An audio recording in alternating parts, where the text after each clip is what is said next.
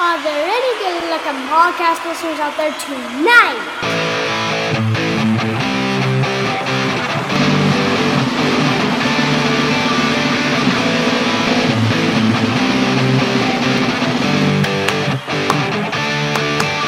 Soccer Noob rockin' America. He doesn't know soccer, but he's gonna talk about Soccer Noob rockin' America. Tactical analysis. Transfer news. Unlikely. Hey, that's not what I wrote. I don't really care. We're going with it now. All right, Soccer Noob rockin' America. Soccer Noob rockin' America. Featuring person noob. Talking about soccer lots. Hello and welcome to episode 94 of Soccer Noob Rockin' America, featuring Me, person noob. Yeah. Ooh, getting a little musical on us, the real star of the show. What are we going to do this week? What do we always talk about? Stuff. Random stuff. No, it's not random stuff. It is the best, most intriguing soccer/football matches from all over the entire world. Big leagues, small leagues, big countries, little countries, national team tournaments, all the stuff that we do every week. It's glorious and full of wonder. Sure. But before we get into all that, and by the way, I should make note that this show, we are going to be talking about matches that stretch from Friday, July 29 through Thursday, August 4. Our week always goes Friday to Thursday. But before we get started, thought we'd do a little pre-show chat with Person Noob, because you are the one that everybody on Twitter tells me, they like the soccer content. It's fine, but they're really here to hear about you. And you've been gone for a week, 2 weeks? No, 1 week. A bunch of weeks.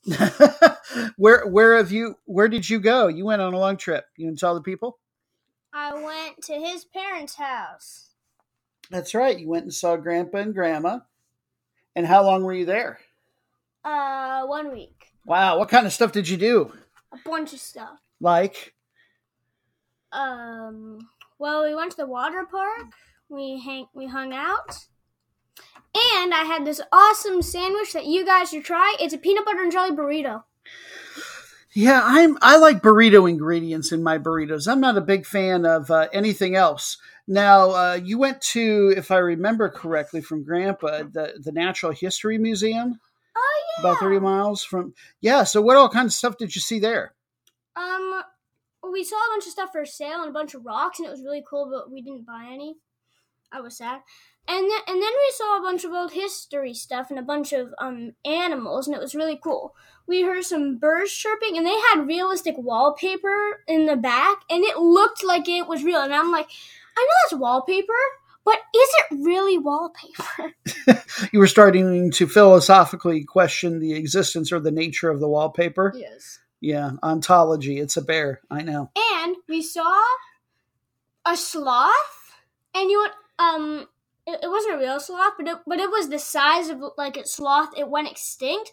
It was probably more than 7 feet tall. Holy cow! I'm glad. What was it? Do they think it was slow like a sloth today is? Well, that's good, because I wouldn't a fast 7-foot sloth. Fast 7-foot sloths would probably be ruling the earth if they were fast. Yes. They would have overtaken people, and the planet would be theirs. And I saw a fox, and it was pretty cute. And I saw a nest and a bunch of deers. And I saw a little tiny, itty-bitty little mouse. He was so tiny. I loved it. So it was like going to the zoo, but cooler? It was going to the zoo, but it wasn't things that could bite you. There was only one noise. It was the bird. And it wasn't even in the bird exhibit. Gosh, so it was like a quiet zoo. A quiet and bite-free zoo. And you got to go on a ride on a... Not at the museum with Aunt Trace. Oh, yeah, I gotta go boat ride. Yeah. And you guys, did everything go really smoothly? No. No, what happened? So the first time, me and Grandpa went there because my grandma wouldn't get on the boat. So me and my grandpa went there, and then my aunt, my uncle, and my 3 cousins, and two of my cousins, and then one of my cousin's girlfriend. Nice. We all got there, and then the boat was working, and then when we got there, the boat stopped working. They went back, and then it was working again, so we tried again. Okay, and then we came back, and then it was working. So we put it on the water, and then when we put it on the water, it was working. We sailed for a while. I got too scared, and I almost died because I got too scared. And then I found it really cool that how like the entire water from the sun, like all of the water around you is like a mix between dark green and dark blue and light blue and white.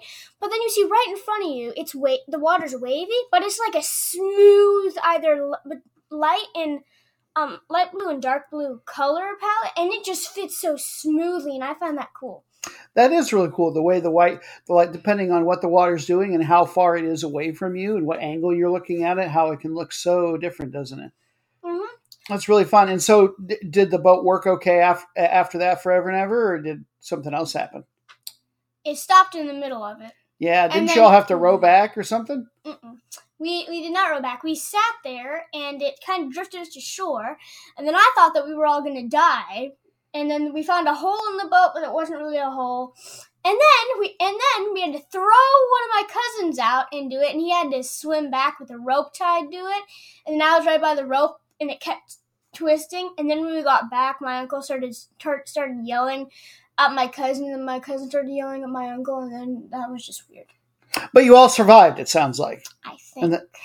You think everybody made it back? Did you do a head count? Yeah. Well, I am glad that you had a nice time. Anything else you want to tell the folks about what you did up there, or shall we get into the soccer? We found a 3-legged dog, and he was cute. Where is he now? I don't know. Was it at the museum? Nope, it was by the water. Oh, when you went out boating? Yeah. Okay. Well, I'm sure that dog had a home somewhere nearby, so he should be good to go. He did. We saw his owner. We got a lot of women's football this week to talk about. Did you know it? A lot of championships. Exciting? Yeah. You watch the football on the TV sometimes with me, don't you? Nope. And you do sometimes, and you ask questions. You don't seem to have a preference between the men's and the women's football. If you're in the mood to watch it with me, you just like watching whatever it is, don't you? Yep. All right, P-Noob, so shall we dive right in? What's the first match number? 1. Match number 1. Despite the fact that we're probably, in fact, not sponsored by a chicken house, we will nevertheless rush headlong into our podcast full of facts and fun, and we will start with a match from the Top Flight Women's League here in the United States, the NWSL, where they're a little bit over halfway through the season. Quick reminder that the top 6 teams will all make the playoffs. The top 2 teams, they will get buys straight through to the semifinal, and you can catch this at 8 o'clock Eastern Time on Paramount+.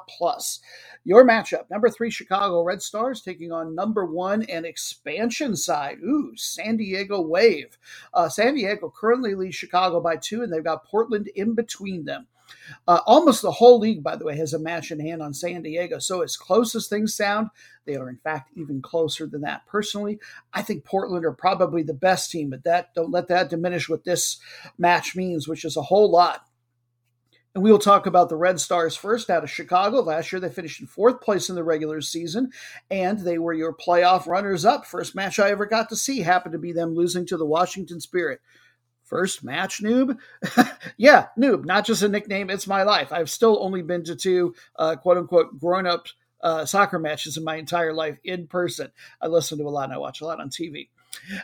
This year, they are not getting it done on defense. And I'm a big believer in defense, even if it's not the most exciting thing to watch. And I think this is going to hurt them. They are going to slide down the table as the season progresses. They do have a top 3 offense.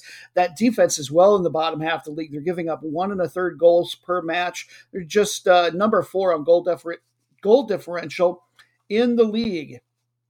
Your number 3 leading scorer for them, very exciting watch. She's got 6 goals already, is Mallory Pugh, forward, 24 years old. She has over 75 national team appearances, and I had completely forgotten about this, that she is also a burgeoning movie star, amongst many other places that you can see her. I really enjoyed seeing her in the Swedish Scorcher horror film Midsommar just a couple of years ago. Incredibly frightening, dark fairy tale version of the Fairy Queen. Who wrote these notes? That's Florence Pugh, not Mallory Pugh. What am I, Anchorman? Why am I reading Ron Burgundy? I'm reading everything that's in front of me. She was not in Midsommar. It's not accurate. Mallory Pugh, Florence Pugh. Got to get my research people on this. All right, let's keep it simpler. Tied for second best in the league in assists, Ava Cook. There we go. Nothing else about Ava Cook. Awesome. Team's current form.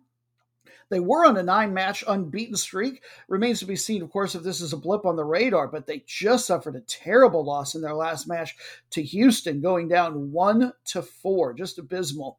Hoping to make that a losing streak for them is San Diego. Very well balanced. They've got a top 4 offense and defense, and the defense is a little bit better than that advertises. They do give up less than 1 goal per match. Good for the second best overall goal differential. It would really be something, obviously, if they can win the league. I think as an expansion side, it'd be incredible if they even got to finish in second place, which I think they're on track to do right now, quite frankly, and get one of those buys in the playoffs.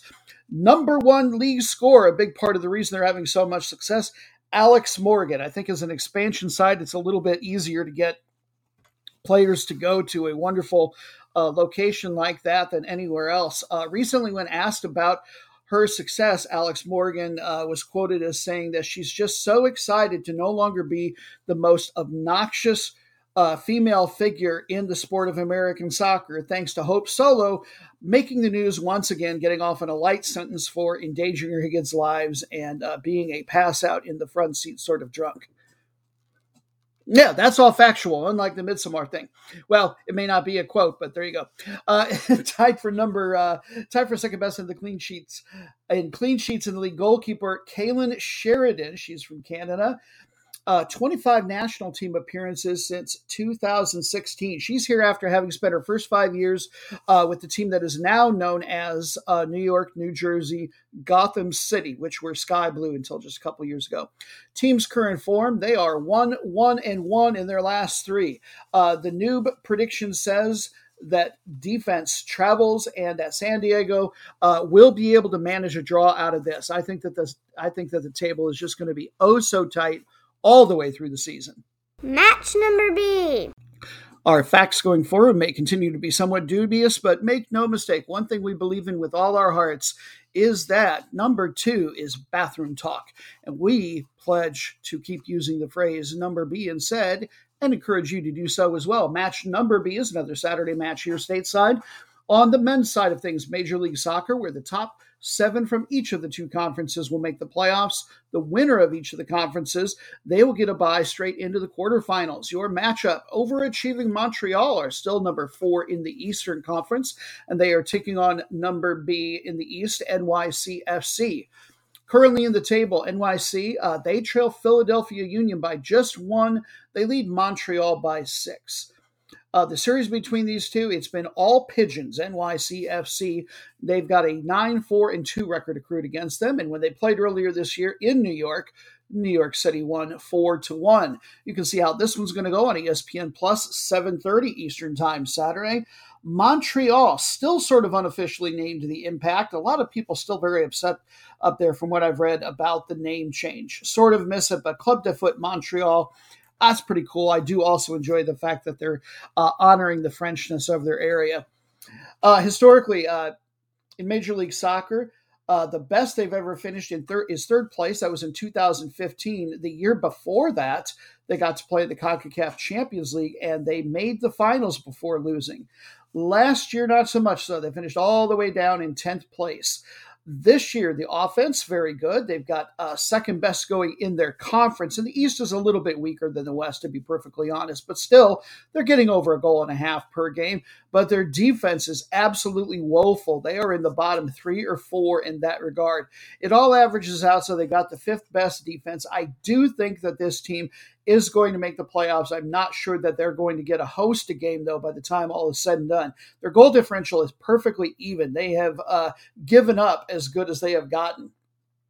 On the scoring leaderboard for this team with 9 goals is Romel Kyoto from Honduras, their star forward. He spent 3 years with Houston before coming over here. And back home, he has made 60 national team appearances, all within the last decade.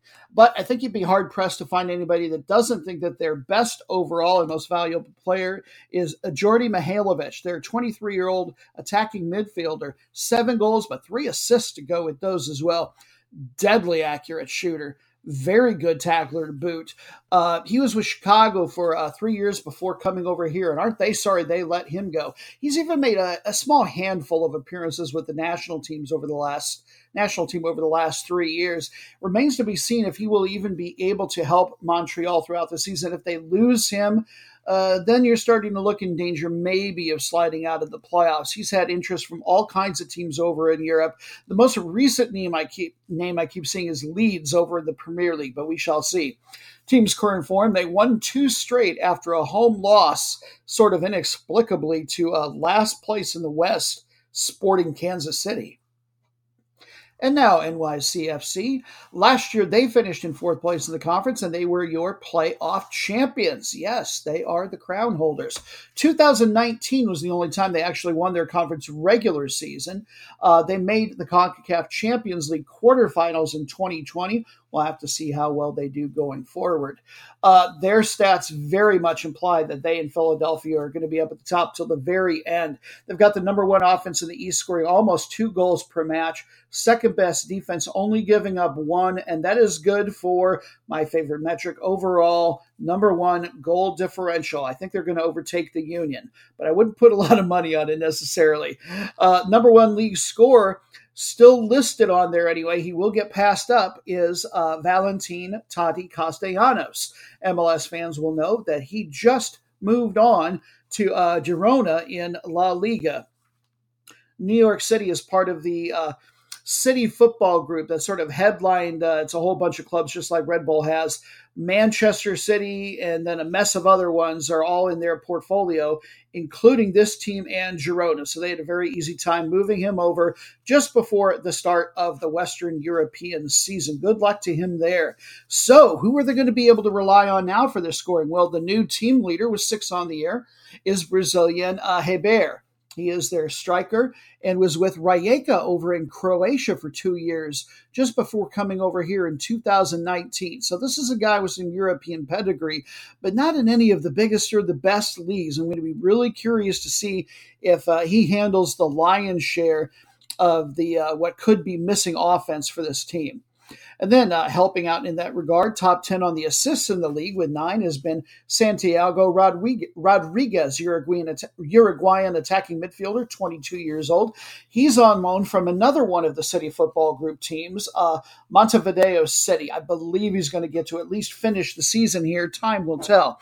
And he's very young at 22, but he's been playing with some of the youth national teams down there in his home country. Team's current form, they have won 4 straight. They are unbeaten in 6 without their star and on the road for the first time. I do think that there's going to be a little bit of an adjustment period, and I like overachieving Montreal to actually get a win here and maybe even at home what could be considered a very mild upset. Match number 3. We remain on Saturday on the calendar, but we move well south of the Americas, this time to Colombia for the final of the Copa America Femenina. This is the Continental Championships in South America. Colombia have hosted the entire thing, and they will get to do so for one last match as they have made the final against Brazil. We will talk about Colombia first. They are known, honest to goodness, true, as the Powerpuff Girls, one of their 2 featured nicknames. Just an interesting side note, while the Powerpuff Girls animated television show was not marketed to me back in the day. Do they even still make it? I'm not sure. But I recently learned from podcast staffer Dan the Eterno Inferno that they're actually planning on making a live action version of this. And from what little I remember, the girls were pretty young, but I have a hard time putting an age to them. his understanding is that when the movie gets made, that they will have aged the characters 20 years. So is this going to be like a Sex and the City?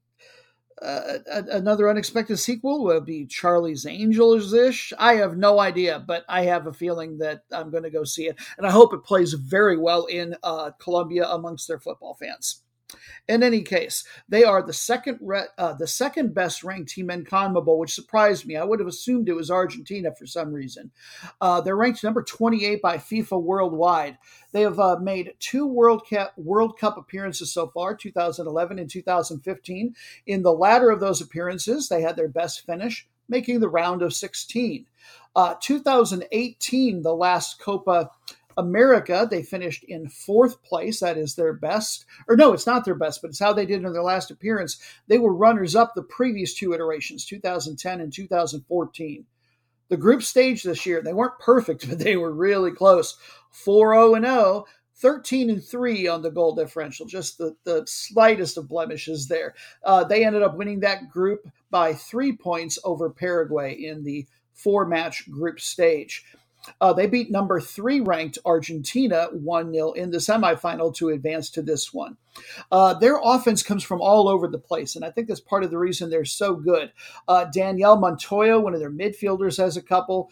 She plays for one of her home country clubs, Independiente Medellin. Maya Ramirez, another midfielder that plays for Levante UD down there, not Levante over in Spain.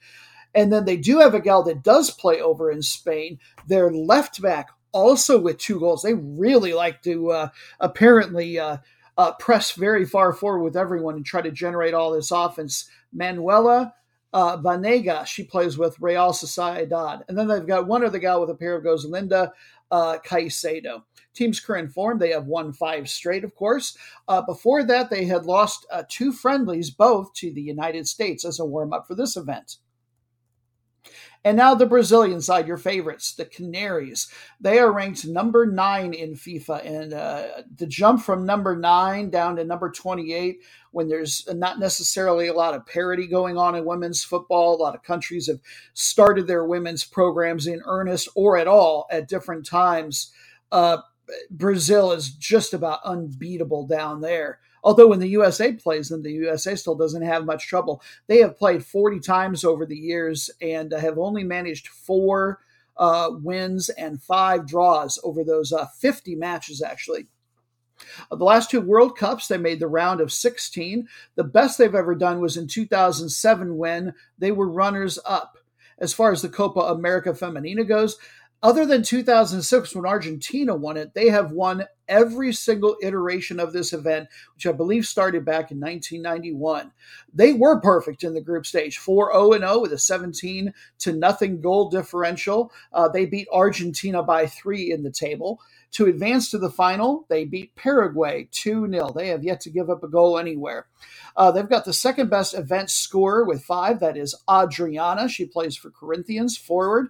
And then they also have the number 3 event scorer, one of the all-time greats in the world, Dabinia. And she has a USA connection for us. The forward plays for North Carolina Courage in the NWSL. She has made over 120 national team appearances and has almost 50 goals in that time. Brazil, it's just, I don't know who's going to be able to stop them until they get to the World Cup. We do have one other USA connection, by the way, that I want to make mention of. They've got a midfielder, just 22 years old, Angelina, and she plays for OL Reign in the NWSL, Seattle's franchise. Despite her tender age, she already has 11 national team appearances. And she's not actually from Brazil herself. She has Brazilian parents. She was born in Jersey City. Don't mess with that gal. Team's current form, they too have won 5 straight after friendlies losses to 2 very good European teams, Denmark and then top 5 team in the world, Sweden. I think it's pretty obvious who I think is going to win this one. A goal prediction, or a score prediction rather, would be a little bit more fun to do. I like Brazil to give up their first goal of the tournament, but I still think that they are going to win 3-1. This is the time of show where we normally have in-house prognosticator Noobstradamus make an appearance and grace us with a drug-aided or drug-addled vision to try and prognosticate a score that we can gamble on. But real life coming in here, he's voiced by he who is also known as Dan the Interno Inferno, playfully, and he's actually been off in Baltimore the last several days competing in the they've changed the name, the Scrabble Players Championship in Division 3 out of 4, the biggest one. And we want to take this little time out to congratulate him. His division was the largest at 78 players strong, and he nearly cracked the top 10, finishing in number 11.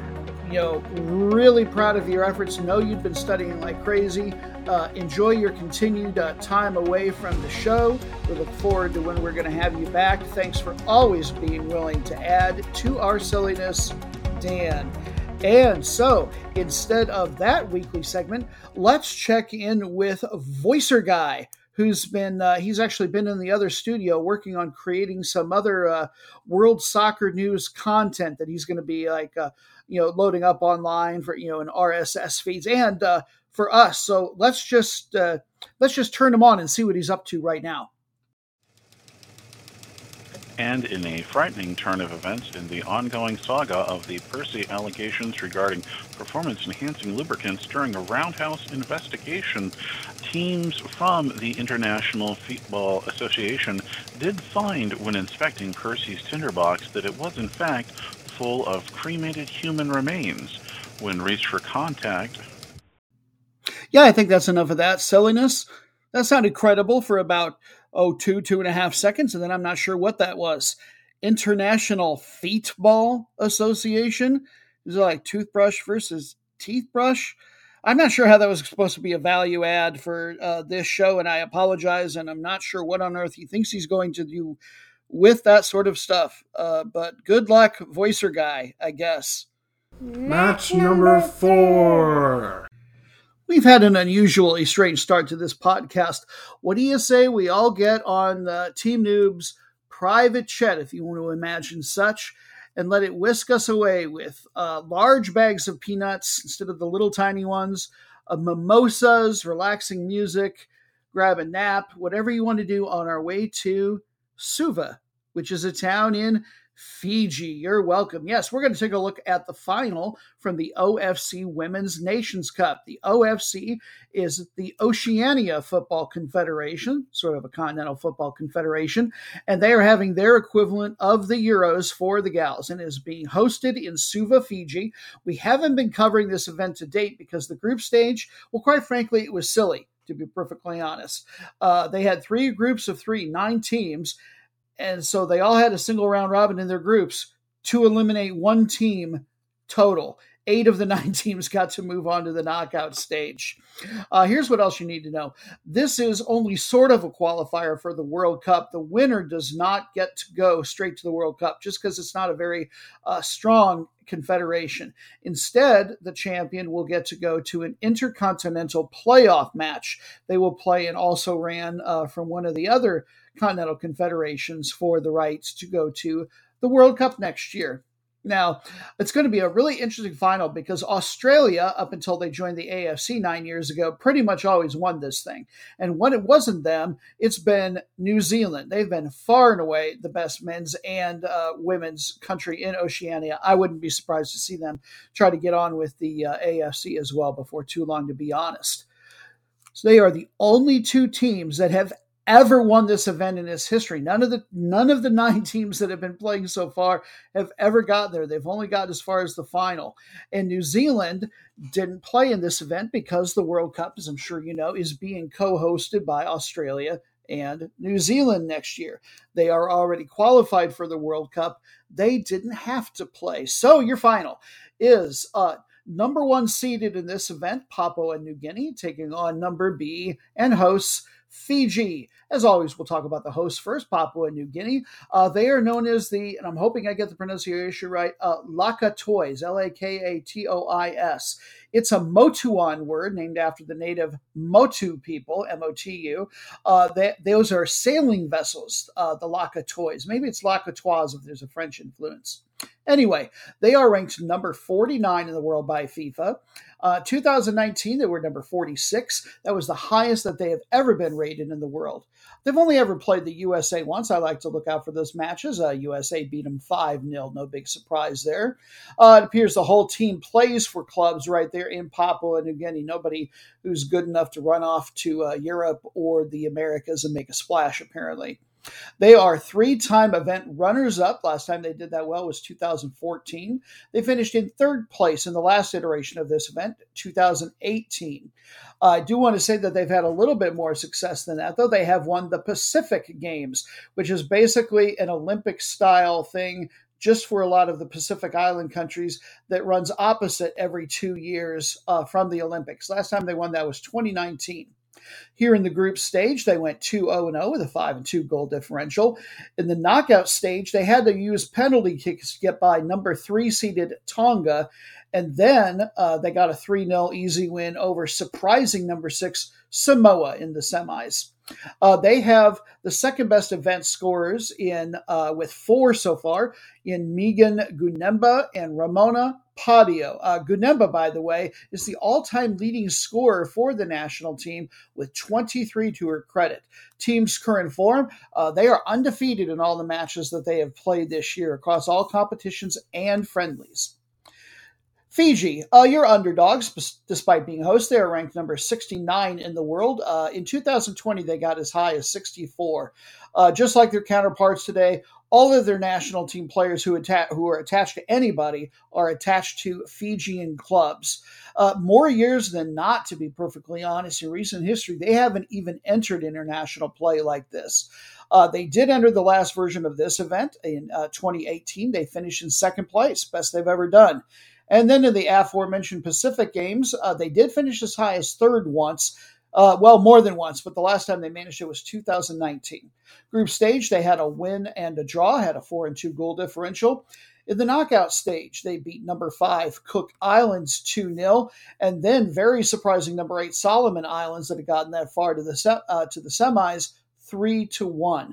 They have the number 4 event scorer on their side. She's gotten 3 in the back of the net. Sophie Dialowai. Team's current form, they won 3 straight, 5 of their last 6, and despite the fact that they're hosting this, I don't think it's even going to take penalty kicks. Again, I cite the lack of parity oftentimes in the women's game. Number 1 is number 1. I think PNG will get a 2-0 win over the Fijians. Match number 5. No rest yet for the football weary. Sunday's got even more action for us, and it's another trophy match. This time we're headed to England, another women's match. The Euros have reached their final there. They're going to be played at Wembley. In fact, the entire tournament has been hosted at various locations in England. You can catch the final between number 5, England, and number B, Germany, as I believe they were seeded heading into the tournament on at ESPN at noon Eastern Time U.S. The recent series between these two has been dead even. They've each accrued a 2-1-2 record. First, your perhaps very slightest of underdogs, England, the Lionesses. Boo, why does everybody have to be lions? Be original.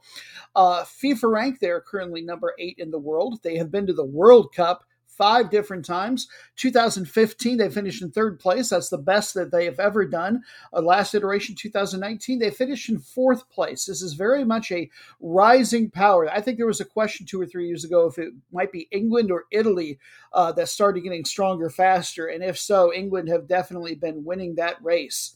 Here, historically for them in this event, 2009 is the best they've ever done. They were runners-up. 2017, last iteration, they made the semifinals. This year's event, they went 3-0-0 in the group stage with a perfect 14-4 to none against goal differential. They whacked number 2 Sweden 4-0 in the semifinal. Everybody keeps waiting for Sweden to do a little bit better, but I think they're just going to keep sliding down the coefficient table. Tied for number 1 in event scoring with 6 has been one of their stars, forward Beth Mead, who currently plays for Arsenal. She's starting to flirt with 50 national team appearances, but I think the most valuable player that they have going is actually on the defensive side, and it's not their goalie, it's their right back, Lucy Bronze. She plays for Barcelona, which is the new rising power in all of world club football, along with a couple of the French clubs. They are amongst the very best. She has 84 national team caps to her credit. She's a decent passer, but her tackle success, she is so physical. 4 out of every 5 times she is getting it done, and that is a percentage I have never seen before. And we have a USA connection, by the way. Rachel Daly on this national team. She plays all over the field, everywhere from forward to fullback, both for them and the Houston Dash. Team's current form, they have won 11 straight matches. No losses, in fact, this year or last year. So if they're the underdogs, boy, it's sure not going to be by much. Nevertheless, it is Germany that's coming to town. It's interesting that there's such a huge world power because from what I've been reading recently, women's football was not socially accepted at all. I thought this was just a South American thing until the 2000s, full on into this century in Germany. The first time I read that they won an international tournament, the whole team, each of the players was gifted a very nice, admittedly, tea set, which a lot of people took as a very backhanded prize/complimentary thing to do. In any case, it surely is socially acceptable now. They have climbed all the way to number 3 in the FIFA rankings. They have 2 World Cup titles to their credit, 2003 and 2007. 2019, their last appearance, they went out in the quarterfinals. They have 8 European titles and had won 6 straight, I believe, until last year when they went out in the quarterfinals. In the group stage, they too were perfect. Not quite as much offense as England displayed. 3-0-0 with a 9-0 goal differential. Perhaps most impressively, they beat France 2-1 in the semifinal. I think that was probably a tougher out than knocking out Sweden. Tied for number 1 in event scoring with 6 goals. Alexandra Popp, their veteran striker, who plays for VfL Wolfsburg, one of the big 2 or 3 clubs over in Germany, and one of the world's best, well over 119 national team appearances to her credit. Read a little bit on her biography. She went to one of 4 elite German football schools. I won't try to pronounce the name of them, but where she went, she had to get special permission to go because it was normally all men. She was the only female there. And then just what an interesting life and well-rounded person. She spent a year as a physiotherapist in addition to doing soccer. And then she also did a 3-year apprenticeship to be a zookeeper. Now, some of the facts you've been hearing on the show have been dubious at best, but these two are I promise are true. In any case, the best player I think they have going, the most valuable, is their left winger, Clara Buhl, B-U-H-L. She's just 21 years old, so really hasn't established much of a club or international reputation yet, but she's good enough that she's playing for Bayern. In this event, she's got 4 goals and an assist. Has just been very good for somebody with limited experience. After a rough start to the year as far as the team's current form, they have won 6 straight. The last time these two played was actually earlier this year in sort of a glorified friendlies tournament. England beat Germany 3-1 in an event called the Arnold Clark Cup early this year, I believe in February. Boy, I'm hesitant. I've been making predictions on these all along. I know that... you know what? They've won 8 of these titles until I see them lose more than 1 in a row. I think we've got to go with Germany here, don't we? You've heard of Sing for Your Supper. Well, around here, at least for the kiddies, it is Mew. For a recap of last week's matches, why not? Last week, Friday, match number 1 was a quarterfinal match from the Women's Euros. Congrats to Sweden on advancing through the quarterfinals. They got a 1-0 win over Belgium. Match number B was from the USLW. It was the final. That's the 4th division, by the way, of women's soccer here in the U.S. semi-pro. Your combatants were Minnesota Aurora. South Georgia Tormento came to town, and they got the win to the Tormenta 1-2. Congratulations on their championship. By the way, a couple of notes regarding some personnel from this game. I reported last week that Minnesota Aurora coach Nicole Lukic, she's not a favorite of mine, I didn't think, because she likes chocolate, she likes peanut butter, but not together. Well, somebody got wind of that apparently and introduced her instead of to Reese's, but to a Fifth Avenue candy bar. And it turns out that she does have a newfound love for chocolate and peanut butter. So glad to hear it. And then also for the Tormenta, there were 2 stars who were planning to have a fist fight at center field after the match because of their love and hate, respectively, for the new Drake album. Thankfully, they decided to, what 90s kids would say, was forget about Drake. Yeah, if you're old enough to get the reference, good for you. And they didn't end up doing anything but getting along after all. Easy to do after you've won a title. This show gets weird. Match number 3 last week was from the women's AFCON, and the host Morocco lost to South Africa 1-2. Congratulations to South Africa on just not being Nigeria, because Nigeria has won almost every iteration of this event ever. Sunday, match number 4 from Major League Soccer, number B in the West, Austin took on number 3 from the East, New York Red Bulls, and it was a shootout. Austin nearly came all the way back, but they lost 3-4. For Austin, Sebastian Driussi, one of their stars, had a brace of goals. There was no change in the table for these two. Match number 5 was from the Copa America Femenina. This was not the semifinal. We've got the final this podcast, of course. But this was the 5th versus 6th place match, because the winner might still get to go to the World Cup via Interconfederation playoff match. So we had Chile and Venezuela, and it went to penalty kicks. They went to 1-1 after regular and extra time, and then in penalty kicks, Chile came out on top 4-2. For Venezuela, a gal we said to look out for, Dana Castellanos. She had the game-tying goal at the 2nd minute in injury time from the second half. So that was really dramatic. Tuesday, match number 6 from the FA Cup of Canada, the Canadian Championship. We had Major League Soccer teams Vancouver and Toronto. Congratulations, Vancouver. You get to play in the CONCACAF Champions League next year for your 1-1 win, 1-1 after regular and added time, and then 5-3 on penalty kicks. Guy we said to look for, Brian White had the goal for Vancouver. Wednesday, match number 7 from the CONCACAF League, leg 1 of the preliminary round. We looked at the Belizean team Verdes. They played host to El Salvadorian CD Platense Municipal. They played to a 0-0 draw. Match number 8 from the U.S. Open Cup, the semifinal between the one lone lower division team remaining, Sacramento Republic, out of the second-tier USL League, the championship, playing host to last place in the West in Major League Soccer, Sporting Kansas City. And the winner, congratulations, Sacramento Republic. The dream is still alive. They played to a 0-0 tie and went to penalty kicks, and they won 5-4. Match number 9 from the UEFA Champions League, the second leg of a 2-legged home and away tie.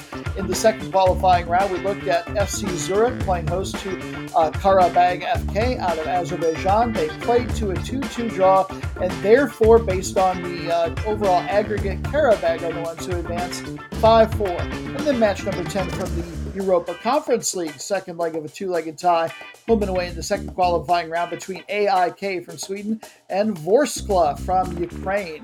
And it was AIK coming out on top 2-0, and that allowed them to edge out and advance on aggregate by a total of 4-3 in added extra time. And then your bonus matches with explanations coming later. First, your route of the week came from Taiwan's Premier League. Number 1, Tai Power, played host to number 7, Ming Chuan. And your favorites won 3-1. There was no change in the table, of course. Then your most meaningless match in the world from Singapore's S League. Number 4, Hogang United took on number 5, Geylang International. And Geylang, your visitors, won 1-2 for Hogang.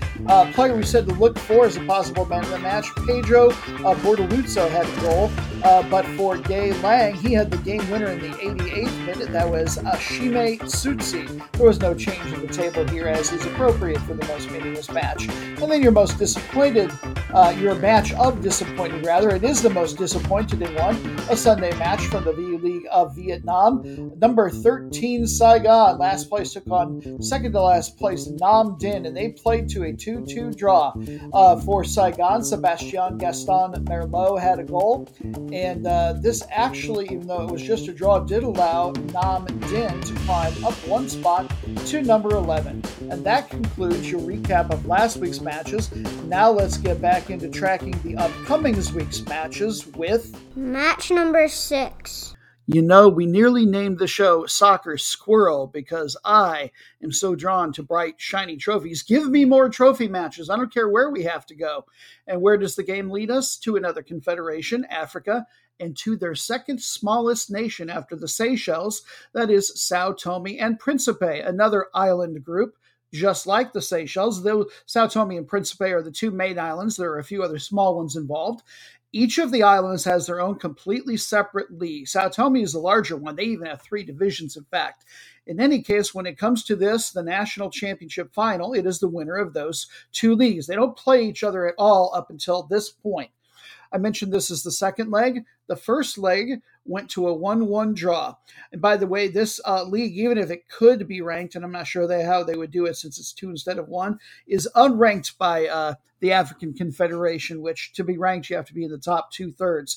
But we don't care. The winner does get to go to the Champions League. They get the trophy. And we are going to take a look at Militar 6 Septembro playing host for the second leg to Operario. First, we'll take a look at 6 Septembro. This is, per the Militar, as you would have guessed, a military club. It's the only one in the nation. And the 6 September, it's not a name of a date of a big battle or independence or anything. That's simply the date that the club was founded. They are on the larger island of Sao Tome and from the village of Santana, which is on the east-northeast coast of that island, just a few miles from the capital town of Sao Tome. It's got well over 10,000 people if you include the adjacent settlements. And why wouldn't you? It's just such a nice thing to do. Why leave them out? It would be rude. This is something of a yo-yo team. They've been in Division 3 on that island as recently as 2016. They've only ever won the league title one time, 1988. That's a big deal because this is one of the few teams on the island in any division to only have one national title. No matter which division they're in, there's a lot of movement up and down, and a lot of teams have won this over the course of the nation's football history. Last season, which was in 2019 that they played it, thank you, pandemic, they finished in 6th place. This year, they ran away with the league. They beat number B Agrosport by 13. By the way, this is a 12-team league that plays a double round robin to give you some perspective on how much 13 is, especially given that the worst team earned 20 points, including 6 wins in addition to 2 draws. So there aren't any really terrible teams anywhere in that particular league. This year, they have the number 1 offense by quite a bit, scoring 3 goals a match. Number 1 defense, just conceding over 1 goal per match. And their goal differential was the best on the island by a factor of better than 3. Team's current form, they had won 9 straight matches before their leg 1 draw here as part of this final. But it's worth noting, as strong as they've been, they have not had a clean sheet in their last 5 matches. Is that defense getting worn out just a little bit? And can the smaller island league champion take advantage? Operario. Since 2011, every team on this island has won at least once. Now, they've only got 1 league there, and this year at least it's only got 6 teams. So not really sure quite how big a deal that is, but it still speaks to the very nice parity they have. Full name of the club is Grupo Desportivo Os Operarios. And yes, the OS gives away that this was a Portuguese colony. By the way, Operarios means factory workers. So this is your blue-collar team. They are also known quite a bit of the time as Sport Operarios a Benfica. And they used to actually be affiliated with Benfica, the big team, one of the big 3 up in Portugal. They play out of Santo Antonio, which is the main settlement on Principe. It has maybe 3,000 people. It's over a third of the island's population. They're historically the second most successful club on that island. They've won this national title 6 times, but not since 2004. So whoever wins, it's going to have been quite a while, and that's exciting, since they'd won it last. They've won their Island League title 8 times. I think the last time was 2017, although what I was finding about their 2019 season was a little bit sketchy. They had a little bit more of a title race themselves. They won their quadruple round-robin season, so 20 matches, by just 5 points over one of the other historical powers, I believe, on this island, Porto Real. They did it largely on offense. They had the best on the island, scoring over 3 goals per match. They also had the best overall goal differential. The loss that they had in leg 1 in the final snapped a 6-match winning streak. Still, they are unbeaten in their last 11. This might be the American underdog story lover in me. But since I'm making predictions on all the matches this particular episode, what the heck? Let's go with what would probably be an upset and go with Operario to win this one 1-0. No one. That's what it is. They're on the road. Match number 7. And we're not quite done with our weekend. One more match, and now we will have officially hit every single confederation in the world. Say hello to Asia's V-League One, the top flight in Vietnam. It is the 10th ranked league in the AFC. That is up 4 spots from a year ago. Currently, they're just going to get one Champions League group stage berth, and then the runner-up in the league might get to go to the AFC Cup group stage if somebody else backs out. That will almost certainly go up next year now that they have climbed into the top 10. They're about a third of the way through the season, and our matchup is a classic top 2. It is number 1 Hanoi versus number B Song Lam Ni An. Hanoi currently lead by 1. And just as a fun side note, these two have a nice relationship. They actually share a youth academy in the Ny An province, which is part of what the visiting club today, is named for. Song Lam, just to throw it out there, basically is named for a river that runs through the town. Hanoi, this is a fairly young club. It was founded just 16 years ago. They are known as the Purple, which normally I'm not really impressed with nicknames that are just the color, but their crest has such a lovely, interesting shade of purple, and then it's got a beautiful sketched gold pagoda in the background, and it is just absolutely one of my favorites all time. They have won the league title 5 times. All of them were between 2010 and 2019. They were supposed to get to play in the AFC Cup, that secondary Asian International Club tournament, last year, but COVID, thank you once again, it was canceled. They did get to play in it in 2019, made the semis. That was the best they've ever done. They've also been, as you would imagine, to the Champions League several times. Best they've ever done a couple different times is made the playoff round, 1 win shy of the event proper in the group stage. Last year, because of COVID, their season was canceled roughly halfway through. Hanoi was only in 7th place when that happened, so they've made a very nice recovery. And it's largely thanks to their defense. They give up less than a goal on average per match. They've got statistically the second best goalkeeper in the league. She spent her whole career here since 2013. That is Nguyen Van Kong. Team's current form, they've won 3 straight. But interestingly, I pointed out the defense earlier is so good, and yet in their last several matches, they have not had 1 clean sheet. So, coming to town, looking to take advantage is Song Lam Ni An. Older club. Interestingly, they have the exact same colors, like even the shade of purple. To me, it looks just about identical, although I am 20% red-green colorblind. Purple and gold for them. And I think this would be Noobstradamus' favorite club because their nickname is the Lotus. I'm sure he would love to have their crest be a picture of him in his long silver flowing hair and his gorgeous oracle robes or whatever he wears, smoking the lotus leaf as he is wont to do. In any case, they play out of the city of Vinh, which is the biggest city in the north central part of the country. It's got about 500,000. This has always been a really key trading post of sorts historically because it's on a key point linking the east and west economic corridors that put together this part of Vietnam along with Myanmar, Thailand, and Laos. So this is a big international trading city. They're ranked just outside the club is of the top 100 in Asia. Last year when the season was abandoned, they were in last place. I almost missed my note there because I didn't have a number next to it. So both of these teams weren't off to very good starts last year. 2011 was the last time they won the league title. They've managed that 3 different times. They've been to the Champions League a couple of times, but never gotten past the first round. A little bit more luck in the AFC Cup. 2 of the 3 times they've been there, they have made the group stage. Most recently, 2018. I think these are your favorites to win the league. They've got the second best offense going, scoring 1.5 per match, and they're tied for number 1 on defense. They have the best goalkeeper in the league going right now. So this could be a very low scoring affair, to be honest. So, find it, if you find a stream of it online, just keep that in mind. You're going to be a fan of defense if you're going to be entertained. In any case, his name is Nguyen Van Hoang. And he got a national team appearance last year, so an up-and-coming goalkeeper in that region. Team's current form, they are 3-0-1 in their last 4, and they are coming off a really big win, 3-0 over number 4 Haiphong. I think everything is trending upwards for this team. The defense is sliding a little bit for Hanoi. I like Neon to get the full 3 points here with a 0-1 win. Match number 8.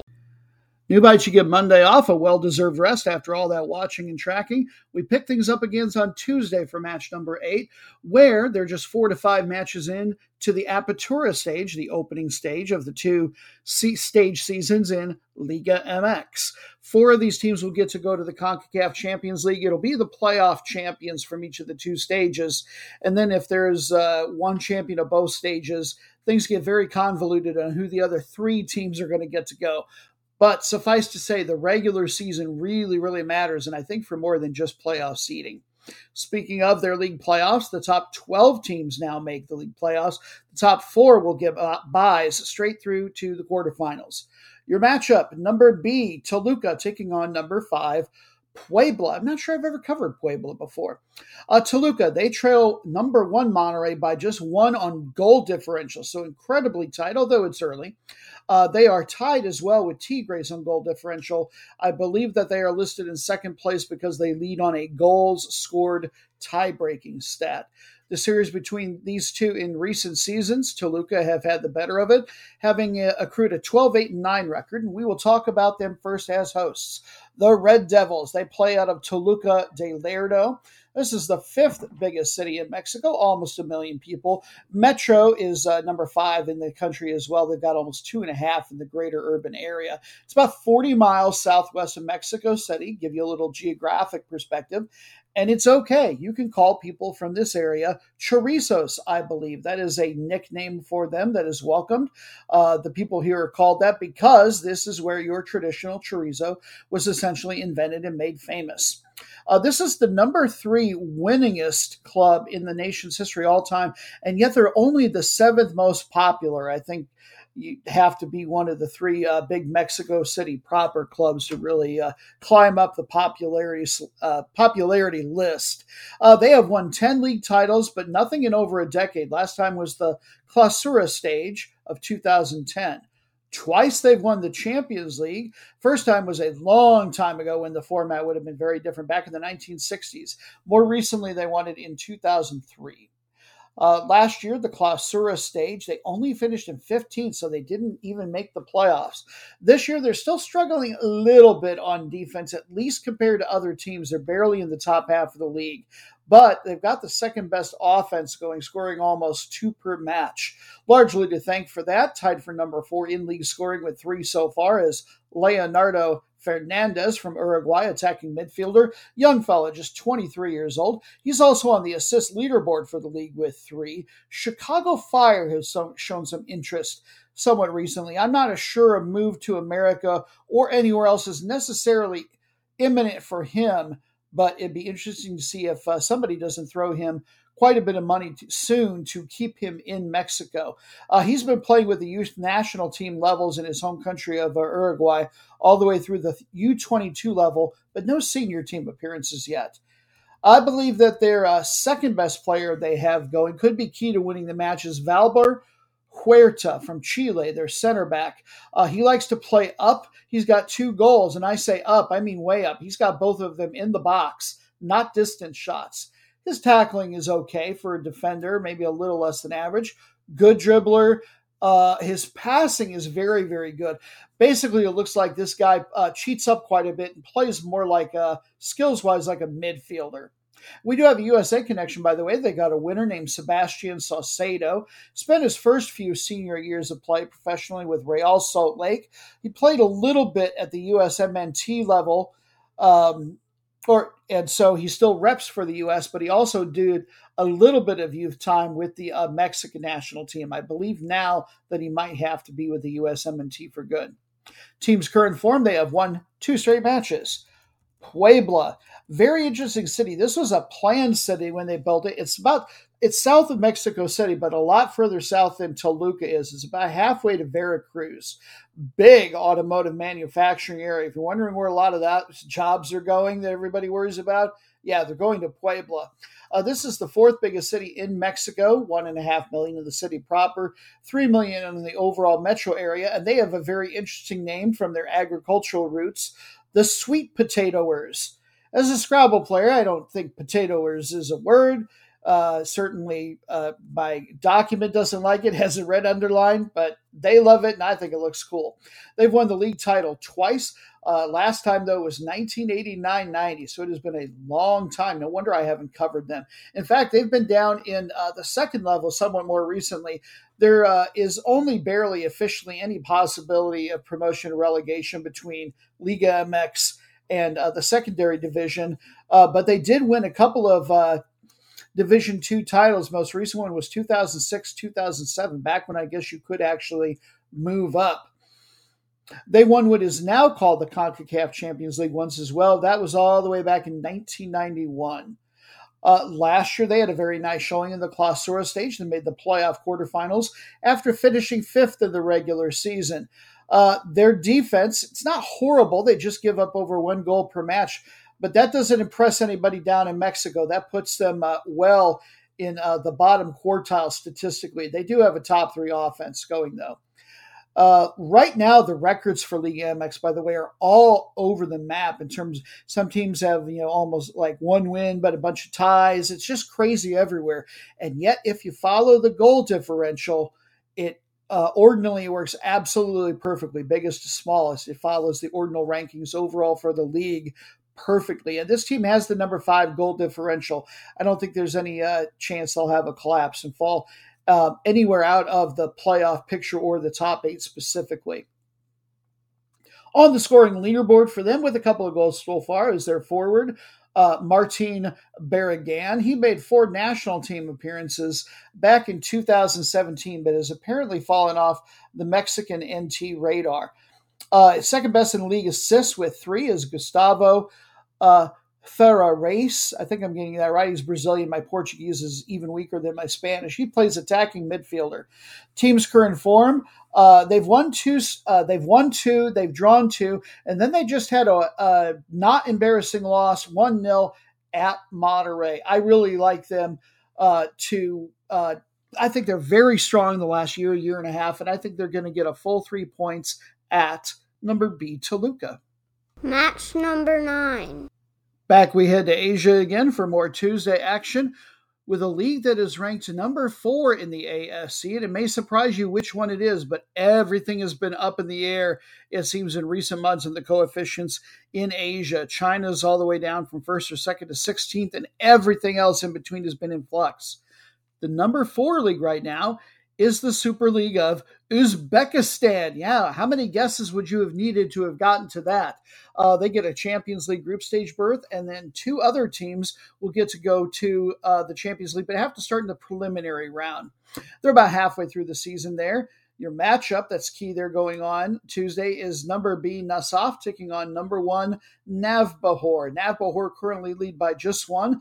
Nasaf, in turn, lead 3 teams by just 1 point. And all 4 of those teams have a match in hand on Navbahor. So it is going to be an absolutely stunning race, I think, for the entire second half of the season, with so many teams in play for the title. To that end, I think that we're going to be visiting Uzbekistan probably a couple of times over the next couple of months. So, as is our wont this time of podcast, let's use this as a chance to take time out from soccer coverage and use the sport as an excuse to enhance our learning of the world, a culture break, and as is usually the case with Team Noob, that means food. And we're going to take a look at something called chalap I found and wanted to learn about. Now, a real Uzbek cold chalap, this is a soup, by the way, is cooked on a mixture of something called, I believe it's going to be pronounced katyk, K-A-T-Y-K, and cold water. Katyk, by the way, is a sour milk, and it's fermented with a grainy thing called Bulgarian bacillus. But you know what? And it's very similar to something called okroshka, which is probably what is for the recipe I'm going to give you because it's just a little bit different, but I wanted to introduce both names. So I got to be honest, I've never been intrigued by the idea of having a cold soup. Sounds gross, but I would love to try this sometime. Here's what you're going to need. It's really pretty simple. You're going to need to boil some beef. You want to make sure that it's very low fat, by the way. You can use some cucumber, some garden radishes, a glass of broth, and a glass of, this part of the recipe says yogurt, but later on it's going to make mention of kefir, which if you're somebody who happens to be lactose intolerant, you're going to be very familiar with. That's the lactose-free milk that's pretty tart, but very tasty once you get used to it. And then you're going to add in some herbs of your choice, but be sure to include hot red pepper. When it's a cold soup, you're going to want that. The instructions are simple. If you want to do it traditionally, you want to cut your beef, your cucumbers, and your radishes all into straw shapes. And then you get those greens in there, the herbs to your liking. Most people will tend to use something like green onions, dill, and parsley for a mix, but you can use whatever you want. Just be sure to include the hot red pepper. You mix the sliced ingredients, you pour in the kefir and the broth, and very much in a proportion of 1-to-1. So this is going to be a moderately thick soup, but not terribly porridge-like. And then have it cold. I'm going to try to find a restaurant or the correct ingredients to make this someday. Maybe instead of having Person Noob doing one of her sandwich reviews, we could actually have her do a cold soup review, but maybe I should make her try it first. In any case, I hope you've enjoyed the recipe, and now we'll get back into the soccer with... And match number 10. We're done. Finally! Yes, and we're going to finish off by going to an area we kind of sort of haven't been to yet. We've been to all the confederations. Yes, we've been to North and South America both, but not in between. So let's check out a preliminary round match from the CONCACAF League. Reminder that this is not the CONCACAF Champions League. It is a feeder tournament. I believe the top 6 teams are all going to get to go to the CONCACAF Champions League from this one. It's mostly Central American teams, and the two that we're going to look at, because they had such a competitive leg 1, catching them here on leg 2, hosting are Sporting San Miguelito from Panama and Malacateco from Guatemala. They played to a 1-1 draw in the first leg. The winner is going to get to play Panamanian traditional power Tauro, Tauro. But can San Miguelito do it? Can they defend their home turf and actually get there to play their league counterparts? Now, San Miguelito, by the way, this is both a city and a district, and interestingly, geographically, it's enclaved by the Panama district, which is the home, of course, as you would guess, to Panama City. An enclave, that means it's completely surrounded by it, and yet they kind of have their own governmental thing going on. It is a district and town of a little bit under 400,000. The club is called La Academia, as a lot of clubs tend to be, as they were founded as a youth academy. The senior team was founded back in 1989. Now, the Liga Panameña de Futbol, the top flight in that country, is CONCACAF doesn't put out official rankings. I use a site called Kick Algorithms. They rank them number 6 in CONCACAF and name them the 4th best team in Central America. There are a bunch of countries getting closer and closer in that regard.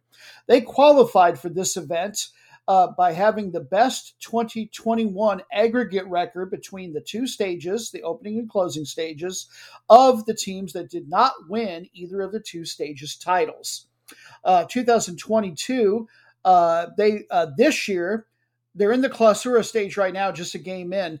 But in the Apertura stage, they won the East Division. They beat another perennial powerhouse, Alianza, by 4 and had the best overall record in the league. So they were good last year. They're even better this year. Previously, I believe that their only title had been in 2013. They've only even been contending for titles starting in the 2010s. Very good, very well balanced last stage. Second best offense. Top 3 defense. They only gave up 11 goals in 16 matches. Best overall goal differential. And their offense can come from all over the place. If you find a place to watch this online, keep an eye open if you can for all of these guys. Corpus, Rodriguez, Valencia. They all scored 5 goals and all made the top 10 leaderboard scoring list last stage in league. And now, Malacateco, the Toros. They're from the southwest part of the country. This is one I've talked about before because the history there, especially the modern history there, is interesting to say the least. It's a big crossing point for I hesitate to use the phrase illegal immigrants, but it is one that what's out there. I know people shouldn't be illegal, but undocumented people, that would be the better way to say it maybe. And an even bigger crossing point because it's very close to a little sliver of Mexico that bends down there geographically. It's a big drug trafficking point. The Sinaloa cartel, I think, has been particularly huge there. But back to the footy. The Liga Nacional in Guatemala is currently considered by Kick Algorithms the fifth best league in CONCACAF. They qualified for this event by winning one of the two stages last year, and they were the one with the lesser record. So they had to start here in the preliminary round instead of the champion of the other stage that had the better record. They will get to start next round. 2021-22 Clausura, they finished in fourth place. Offense really needed some work. They were well below average in that regard. In fact, the defense was barely average, and they only had the seventh best goal differential.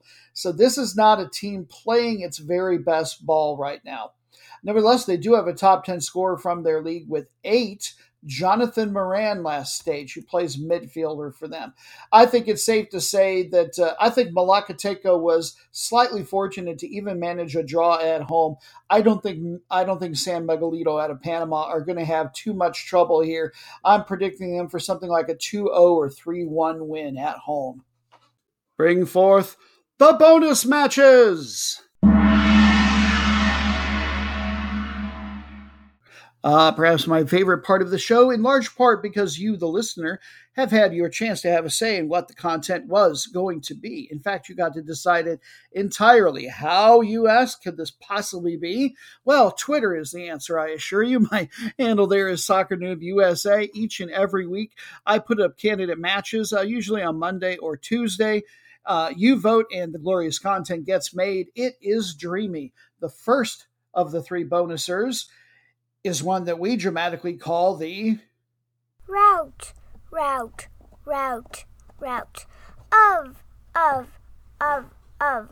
the week. And that is because it is a first place versus last place match. I didn't happen to mark down the day of the week for this one for some reason. You can check it out yourself online if you want. Use your Google machine powers. But the one you selected was from the Super League of Malawi. Yeah, we're back in Africa again. This is a fairly small country. As such, the league is unranked by the African Confederation. They're down in the bottom third somewhere. They're just over halfway through their season. Still, their champion, like all champions there, will get to go to the Champions League next year. On the other end of the spectrum, 3 of the 16 teams are going to get relegated. And your hosts today certainly have to worry about that. Number 16, I'm going to say it wrong, Rumphi. I just can't do it. It's RUMPHI United. And the way that I read it is that you're supposed to pronounce the P as a P, but then the PH also as just a little bit in an F sound. And I cannot seem to do it. Anyway, they are playing host to number 1, Nyasa Big Bullets. When they played earlier this season, very early on, Nyasa handled them quite well, winning 4-1. Rumphi United currently trailed number 13, Equindeni Hammers, that's the lowest team that's outside the relegation zone, by 4 points. Meanwhile, Blue Eagles trail Nyasa Big Bullets by 9. It is Nyasa's world. The rest of Malawi is just living in it in a soccer sense. Let's talk about your roadkill and waiting to start. They are known as the Leopards of Chikolomayembe, something I can actually say amazingly. They were a dynasty of kings in this region, all the way up to like the early 19th century. They're located in the northern part of Malawi. It's an area with about 500,000 people in the city, well under 2 million in the greater metro area. If this area is famous for anything outside of football, it might just be that you've heard of the plantation that is down there. It is the largest man-made forest in Africa. It is just to the south of this town, which is Mzuzu, by the way. Again, the north central part of the country. gorgeous area. Google up pictures. It exists in a gap of the Vifia Mountains. The club is very new. They were just founded in 2019. And in fact, they just got promoted this year. So it's not a really big surprise that they're struggling. They're tied for worst on offense. They're barely scoring over a goal every other match on average, and they've got the second worst defense in the league to boot. Team's current form, though, hey, we're always looking for just a sliver of hope for whichever team is on the kind of bad end of these routes of the week every week. They just managed a 0-0 draw at home versus Equindeni, to snap their 6-match losing streak. Probably coming to town to start a new one for them are the Big Bullets of Nyasa. They play out of the city of Blantyre. That is the second biggest city in the country, over 800,000 people. Other end of the country, it's basically the commercial capital of the southern part of the country. They are the New York Yankees of Malawi, quite frankly. You've got the most titles, 15 of those, the most money, the most supporters, and they're your 3-time defending champions, looking to make it number 4 pretty easily this year, it looks like so far. 9 Champions League appearances they have made. 2004 was the only time they got all the way to the event proper, actually, made the group stage. Last year, they went out in the first round. That's a little bit more typical for them.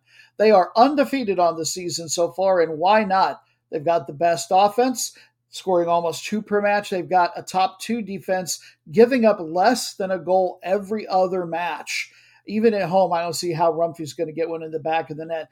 Team's current form, though, they did just experience one of their 3 draws at home, no less, against number 4, Kamuzu Barracks. As was my tradition back when I used to make predictions more recently, I would love to go with the underdog, but I'm just going to say that this goes 0-4 to Nyasa Big Bullets. Could you be the most meaningless match in the world? Yes, you could. You're so boring.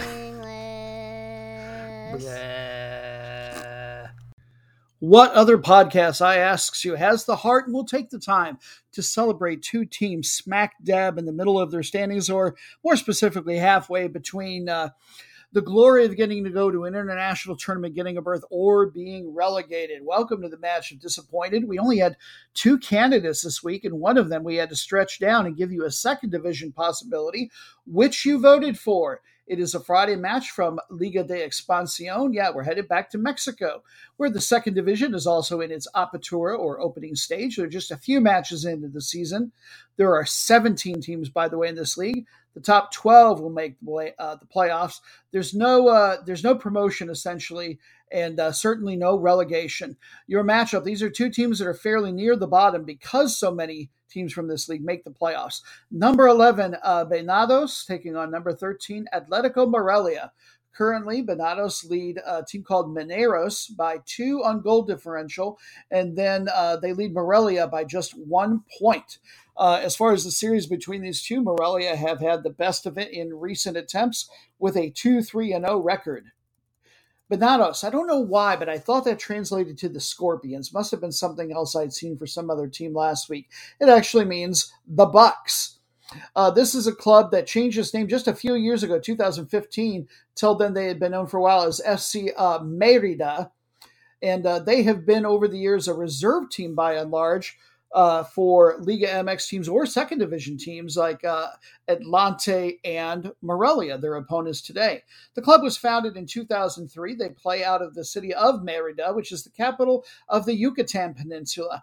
Just a fascinating area. It's kind of geographically set apart from the rest of the country in a way I hadn't quite decided before. It's much more cosmopolitan, or influenced by a number of cultures, might be a better way to put it, than a lot of the rest of the country. It's a city of about 1 million people. It's one of the safest cities, not only in Mexico, but in all of the Americas. And as I said, it's much more culturally affected by like the Caribbean, as well as places like Europe and even the Middle East. Last year, they finished in 10th place, so this is a part of the table they're used to being in, quite frankly. Their offense, a little bit above average. Defense, a little bit below average. Team leading scorer, he's one of the only ones with 2, I believe, maybe the only one. Mauro Perez, attacker, just 22 years old. Team's current form, they just settled for a 1-1 draw at number 16, second to last place, Durango. That's the team that has scorpions for their nickname. That's what I'm thinking of. Anyway, now that I remember the word for it. Atletico Morelia coming to town. They are from the south central part of the country, about 750,000 folks, and are known as the Canaries. Love it. I think that's the second Canaries we've had this podcast. They played in the top flight from 1981 to 2020, but then the team relocated to Mazatlan. That team still plays in Liga MX, and so Morelia got to get a new franchise, but they're making them play, at least for the moment, in the second division. They are the defending playoff champions. They finished number 4 in the Clausura stage last year, regular season, before winning the playoffs. This particular stage, they are tied for having the worst offense. They're only averaging 3 goals every 4 matches. The defense is actually a little bit above average. This is something of a small ball team, if you will. As far as the team's current form, they only just managed to draw at home versus last place Pumas Tabasco. So given how poorly these teams are doing of late, I'm going to use the usual match of this most meaningless match projection and say that they will play to an incredibly meaningless and boring 0-0 draw. And now at last we reach the true end of our podcast road, New Bites. And it is appropriate and right that the last one is match number 13, essentially, because this is the match of Disappointed! Oh, and the scoring is always so appropriate because the match of disappointed that you have voted upon is a Sunday match, and it's always 2 last-place clubs from some league. SAD, SAC, Eggsuckers. Usually we give them a really bad treatment if it's 2 teams that are from a big league. It's still more of a learning opportunity when it's from a smaller league or one with which we all might be less familiar. We are headed back to Asia one more time, to Maldives, an island out there in the Indian Ocean. Their Premier League was founded just 7 years ago. It is ranked fairly far down in the Asian coefficients, just number 33, so down in the bottom 2/3. That's down 4 spots from a year ago. This is the last match of their triple round robin season. Thankfully for these 2 teams, no relegation, so they have been spared by their league, even if we will not spare them a little bit of the treatment here. Your matchup is number 7, second to last place, Super United Sports versus number 8, Da Grande. Never have we had 2 teams more misnamed than Super and Grande in the match of disappointed. Super United Sports, they currently trail number 6 United Victory by 12. They lead Da Grande, who are the crap fest this year, by 13 points. My goodness. Both times SUS have beaten Da Grande this year, 3-1 and then 1-2 on the road. They will have one more chance to make them feel particularly awful about themselves. Hey, let's help. They are known as the Suspatis, which I could not find a translation of, unfortunately, but you can find me on Twitter if you want to tell me what on earth it means. They are from the city of Machchangolhi, which is on the south central of the main island of Malé. The club is a young one, founded in just 2016, as, of course, the whole league is fairly young. They were just promoted to Division 1 last year. Both promotions that they've gotten have come after second place finishes in the third and second divisions. So even in getting up here to the top flight, they haven't really managed to win a darn thing. Last year, they finished in 6th place. That must seem like rarefied airs compared to now. They've got the second worst offense and defense both. Their defense, they do give up more than 2 goals per match, but it's not as atrocious, at least, as their offense is, at least in comparison to a couple of other clubs in the league. Team's current form, they have lost 8 straight. That includes a 10-0 absolute pounding they took at number 1 Messiah. I hate to love seeing scores like that. And now Da Grande. They also play off the main island and city of Malé. Club founded in 2015. First year they won Division 3, and then they won the second division in 2018. So at least they've got a modicum of success in their recent past. By the way, the full name of the club is Da Grande Amigos New Generation Sports Club. Since we use something from Prince and perhaps the new Power Generation for ripping off what you heard us singing last time for the most meaningless match in the world, it's interesting that we now have something with New Generation in the name. I don't know if something's lost in the translation here or if their whole name is just one giant joke. I wouldn't be surprised if it's the latter because their nickname is Da Gang, and it's an acronym, GANG, Grande Amigos New Generation. Somehow I have a feeling that that's what they wanted for their name, and then they decided on that name to make it fit. Just kind of sad. Last year, they were a little bit closer to the middle of the league, number 5. This year, they only have 1 draw on the season and no wins. Woof. Worst offense in the league, not even managing a goal every other game. Worst defense going, 2.5 goals per match on the dot. Remember, this is the end of their season. This isn't early when things are in flux. As far as the team's form, well, they managed that draw in their very first match, and they have done nothing but lose since then. And in the spirit of that and just the yuckiness and awfulness and putridity of both these teams, instead of wishing them good luck here at the end of the show, we will shoo them away in our usual nasty fashion. It was bad. It was awful. It was terrible. Get him away. Hey, boo! Boo!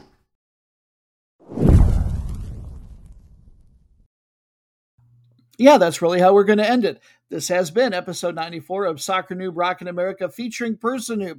Thank you very much to he who is known as the management for all of his production and editing wizardry. To Dan, the Interno Inferno, who may have had this particular week off because of the Scrabble Players Championship. But hey, he's been a part of this show since the very beginning and even all the way back to our website days. I appreciate everything he does and his willingness all the time. And to, of course, my co-host, Daughter Dearest Person Noob. Thank you so much for being a part of this. I love that we have something weird and interesting like this that we're doing together. And thank you to you for finding the show, for listening, for maybe even passing us on to your footy-minded friends. We hope that they too might enjoy our weird take on humor in the soccer world and learning all about soccer everywhere that it is played. Oh, and I guess I shouldn't forget to say thank you, maybe, to voicer guy Brian. Thanks for whatever that was earlier between matches 3 and 4. Not really sure what we ran into there. But my understanding is that we somehow didn't get word from you before the show that we have a sponsor for this show. So go ahead and take it away. Lay it on us. Kentucky Fried, KFC. I'm calling BS. I don't think that's real, and I don't think we're getting any Kentucky Fried money for that. Got to have a talk with this guy. I think he might be on the Lotus Leaf the Noobstradamus is on sometimes. In any case, until we can see you in a few days, please have yourselves a fabulous footy week. Take care.